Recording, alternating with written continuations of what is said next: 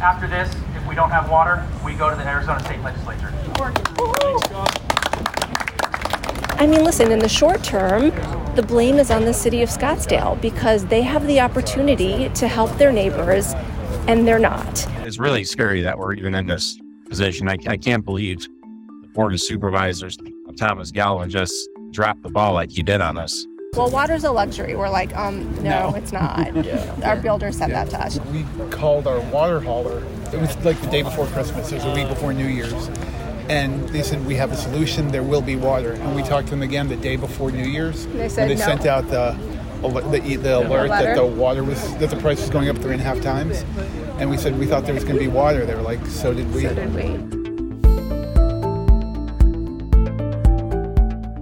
That's the sound of residents from the Rio Verde Foothills community. You might have read the headlines or seen it on the news. A community desperately searching for a source of water before the city of Scottsdale leaves them high and dry. I'm really pissed off. It's just human decency. We have about 5 to 7 days of water left. On January 1st, the city of Scottsdale stopped transporting water to the Rio Verde Foothills. This small community just north of Scottsdale is out of water. But why? And how did we get here? Welcome to The Gaggle, the Arizona Republic's political podcast. Each week, we take a closer look at the stories and issues that affect you as Arizona voters, with politicians, experts, and reporters. I'm producer Kaylee Monahan, filling in for Ron Hansen, who is off today. And joining me behind the mic is our county reporter, Sasha Hupka. Welcome back to The Gaggle, Sasha. Thanks so much for having me. So you've been following this story, and let's just start with the latest. The Rio Verde residents are suing the city of Scottsdale. Why? Well, to really answer that question, we've got to get technical for a minute here. Essentially, Rio Verde residents are searching for two solutions: a long-term plan that'll get them water and allow people to continue living there, and a short-term plan that'll have to do in the meantime. One idea for a long-term plan was a proposal to create a water taxing district, but that plan was unanimously voted down in August by the Maricopa County Board of Supervisors. Supervisor Tom Galvin, who represents that district that the Rio Verde Foothills is in, voted against it after overseeing months of arguing between neighbors. He said he had concerns about the long-term viability of the body and its potential costs. And you spoke with many residents about that and this whole situation. Here are a few of them. And we're not even asking for Scottsdale's water. We're asking for Scottsdale to process other water that we would pay for so that our water haulers don't have to drive twice the distance at 3 times the cost and pass that on to us. Costs, at minimum, the rates are going to at least double, if not more. It's really scary that we're even in this position. I can't believe the Board of Supervisors, Thomas Galvin, just dropped the ball like he did on us. The other option, which Galvin favored, is a long-term agreement with private water utility EPCOR. That solution is currently in the works, but the company is regulated by the state, which means the plan has to first go through Arizona's Corporation Commission. That's not a fast process. There's a few things EPCOR could do to provide water to the community. The cheapest and the fastest option is for the company to use Scottsdale's treatment facility and pipes.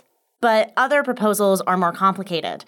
So one would see EPCOR drill a new well, add treatment capabilities, build a standpipe, and construct a separate water storage facility. It would cost $10 million before even factoring in the actual cost of water. That's a lot of money. None of these ideas have come to fruition yet, and there's no real short-term solution either.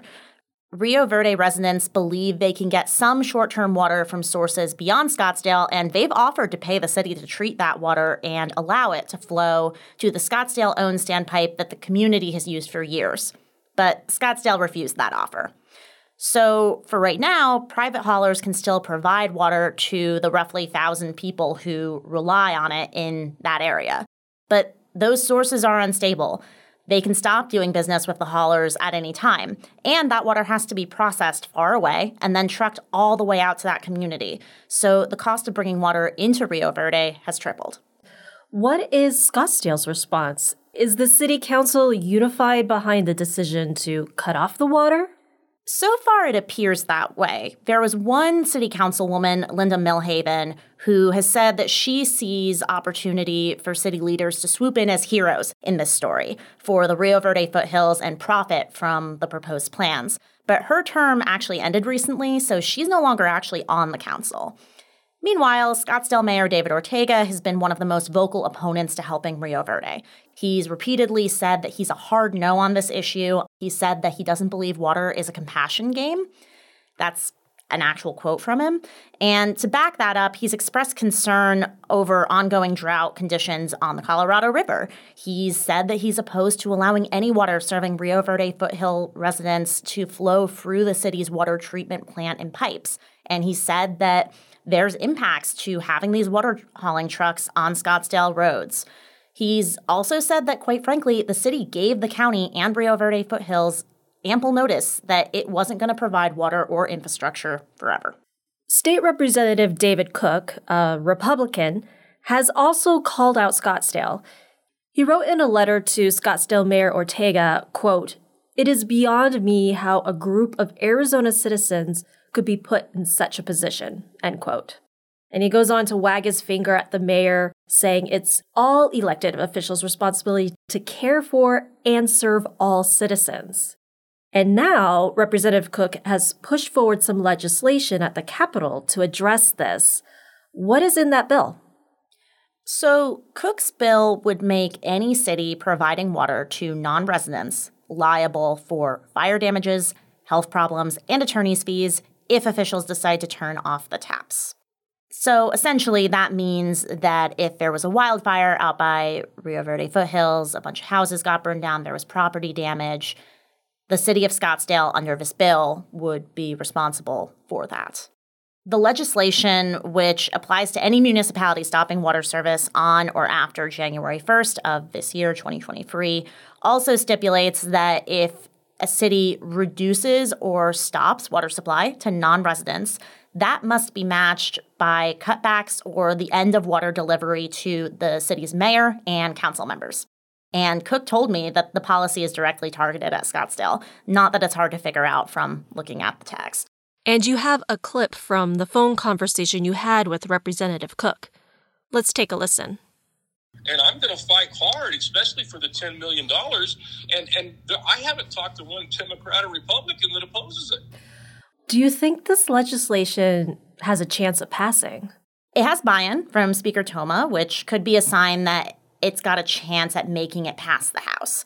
And Cook says he hasn't talked to a Republican or a Democrat who opposes it. But, of course, he's always going to say that it has support. He's the primary sponsor of the bill.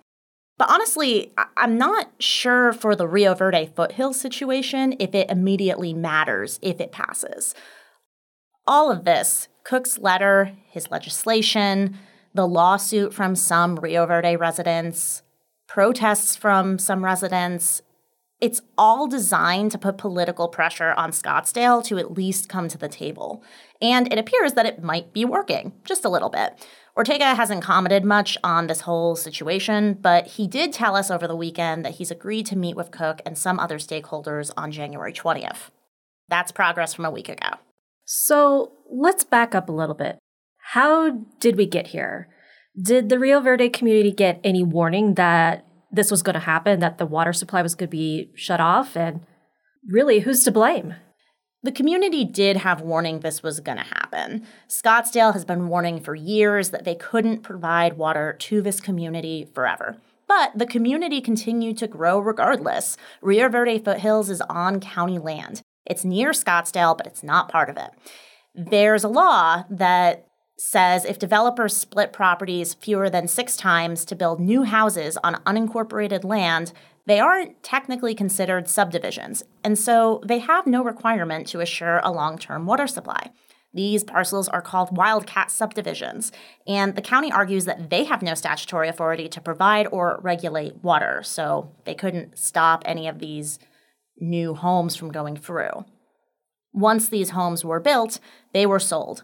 And many residents say that they were told they were on hauled water, but assured by realtors and others that this was totally normal in Arizona and that the water would not ever get turned off. They say they've been blindsided by all of this. A lot of the folks up there aren't from Arizona. They're transplants from the East Coast or the Midwest. And that area is gorgeous. You've got views of Tom's Thumb and of the mountains, and it's really pretty. So it makes sense that people would want to live there. In terms of blame, that's a little bit of a more complicated question. Really, you can place the blame on a lot of different government entities, and residents most certainly have. As we've discussed heavily, a lot blame Scottsdale and particularly Ortega for this issue. Others who supported the taxing district say Galvin should have just approved that. They say that they were already beginning to work with Scottsdale, and they believe the city wouldn't be so bullish on not helping them if they were working with the taxing district rather than EPCOR, which is a private company. Some say the supervisor before Galvin, Steve Chukri, passed the buck and didn't do enough to address the problem early on. And some say the state needs to step in to prevent wildcat subdivisions from being built in the first place. If you're talking to everybody from all sides and all perspectives of this, as I have, it might not be clear who gets the majority of the blame. There's plenty to go around. But what is clear is that this community has been totally ripped apart by this issue, and they need a solution because people can't live long-term without a stable water supply. Right. You and I have actually talked about unincorporated land before in a Valley 101 episode last year, but it's a very special sort of community to live in. Can you refresh us on why they don't get services like water from city of Scottsdale or really any other neighboring town or city that this sort of land would be next to? So essentially, unincorporated land just means that the land falls under county government because there's no city or municipality that those residents belong to. That means that they pay less in taxes and they don't have to deal with as much oversight, things like land use restrictions. So, for instance, you can't have a gaggle of chickens and cows and horses at your condo in Scottsdale for obvious reasons. But in exchange for more freedom and less money going to the government, these people don't get access to the same services and amenities as city residents, like paved roads. And so what's next? Where does Rio Verde go from here? A lot depends on what happens in the next few weeks. We've got a corporation commission meeting coming up in late January that may give us a better idea of how an EPCOR long-term solution might play out. There's this meeting on January 20th with the city of Scottsdale, per Mayor Ortega. And there's the lawsuit against Scottsdale, which asks a judge to turn the water back on. And some residents are also suing to try and overturn the County Board of Supervisors vote against a taxing district. That suit is scheduled for a hearing in late January. There's also the simple fact that this is starting to get a lot of attention. We've been covering it since the beginning, but national media outlets are beginning to do stories on it, and that also puts pressure on the politicians. Zooming out from Rio Verde and looking at the valley, the state really as a whole, there's a lot of concern about Arizona's future water situation. Just recently on the other end of the valley in Buckeye, that city is being told it doesn't have enough water to build the planned communities it has in mind. So, does Rio Verde foreshadow what could happen elsewhere in the state? Or is this simply a situation that is all about water delivery issues? This absolutely foreshadows what could happen the next time another community runs out of water. Wildcat subdivisions aren't an uncommon thing here in Arizona, and with drought on the Colorado, water is a precious commodity. There are other places that could face a similar situation to Rio Verde, and in fact, one other kind of already did. That's the community of New River, where the city of Phoenix stopped providing water in 2017. There, EPCOR was able to step in to build a hauling station and provide water, albeit for a cost. But that situation was a little less complex than Rio Verde in terms of actually getting the water there.